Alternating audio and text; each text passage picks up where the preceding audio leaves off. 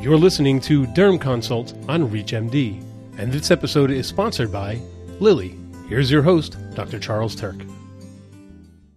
Welcome to Derm Consult on ReachMD. I'm Dr. Charles Turck, and joining me to share how we can implement various assessment tools for alopecia areata into practice is Dr. Arash Mostaghimi. Not only is he an assistant professor at Harvard Medical School, but he's also the director of the Dermatology Inpatient Service and co-director of the Complex Medical Dermatology Fellowship Program at Brigham and Women's Hospital in Boston. Dr. Mostaghimi, welcome to the program. Thanks so much for having me. Dr. Mostaghimi, let's start by taking a look at some assessment tools for alopecia areata. What can you tell us about the Severity of Alopecia Tool? So the Severity of Alopecia Tool, or the SALT tool, is the primary tool we use in dermatology clinics to assess severity of alopecia areata. So this is something that until recently was more in the clinical realm, but now that we have one FDA-approved medication already and hopefully a couple more on the way, we're going to find that some insurers are going to require us to document this in our charts in order to justify access to medication for some of our patients. So the SALT tool, it sounds fancy, but really all it is a percentage of hair loss on the scalp that you can use with a basic calculator or just with the back of the envelope calculations to classify patients into mild, moderate, or severe alopecia. And how can we use the Dermatology Life Quality Index tool to assess the impact this condition has on our patients?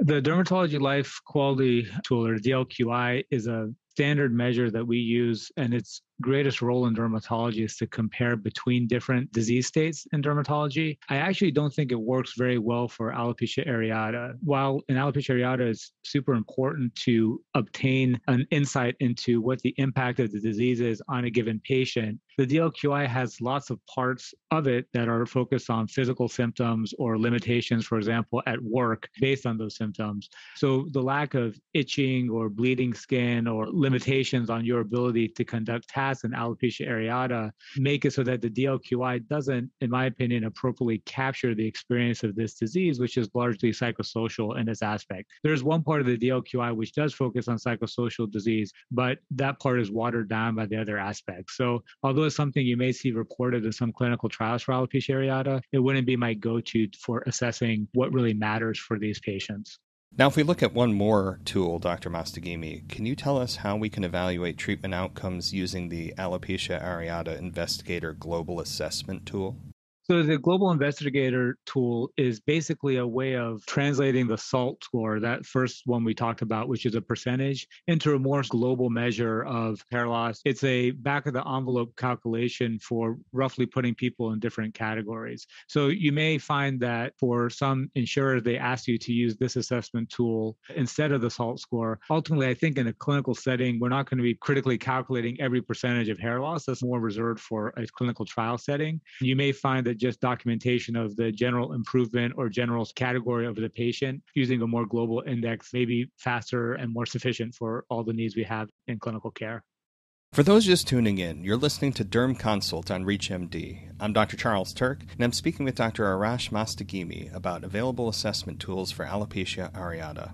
So with those key assessment tools in mind, Dr. Mostaghimi, what do we need to know about adopting them into practice?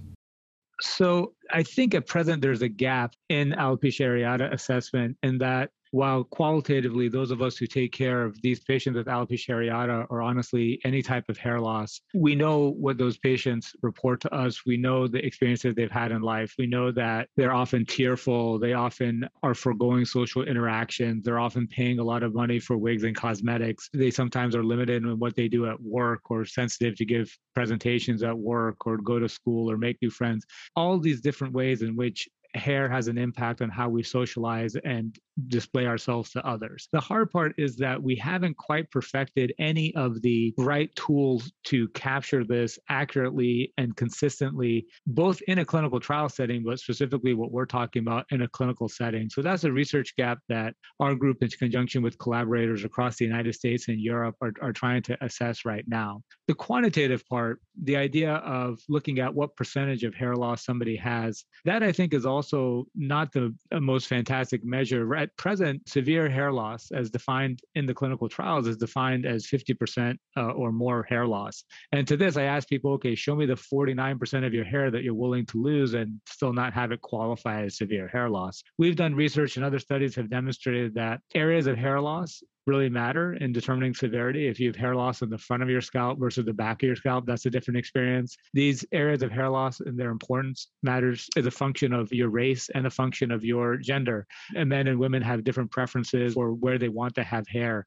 In general, largely people who have hair in the front of their scalp that's lost feel that it's more significant impact on them than hair in the back. The SALT score, while they give you a percentage, they fail to capture the nuances of where hair is and where it isn't. If your hair hits the level of thickness, length, and other cosmesis that allows you to go out and enjoy yourself without having to worry about, again, the way that your hair looks. So while we have these tools, and I think we're going to be asked to use them in order to qualify our patients for new FDA-approved JAK inhibitors for this disease, I think there's a lot of learning that we still have to do, and we haven't quite figured out the exact approach we should take.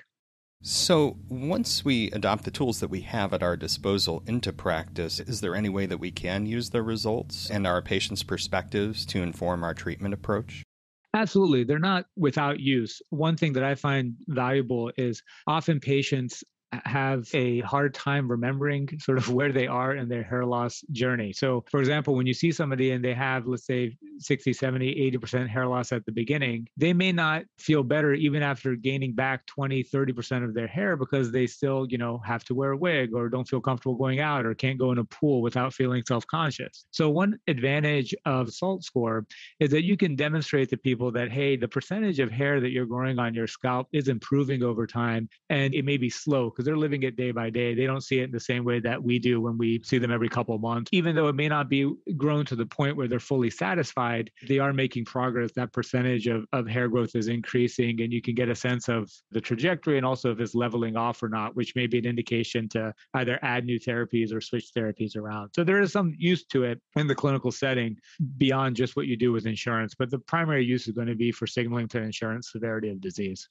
To wrap things up, Dr. Mostaghimi, do you have any final thoughts to leave with our listeners today?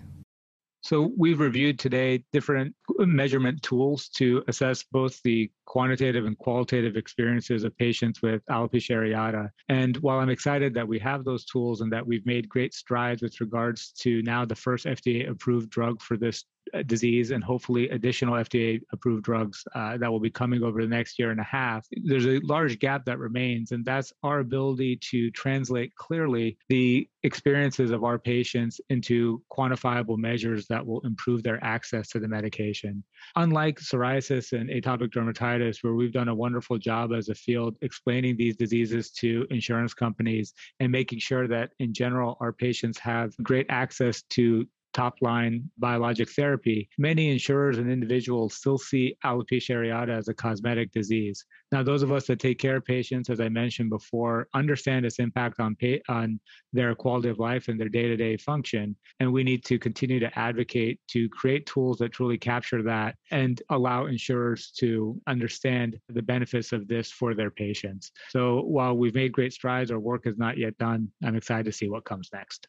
Well, as we consider those parting insights, I want to thank Dr. Arash Mostaghimi for helping us better understand how we can assess the severity and impact of alopecia areata.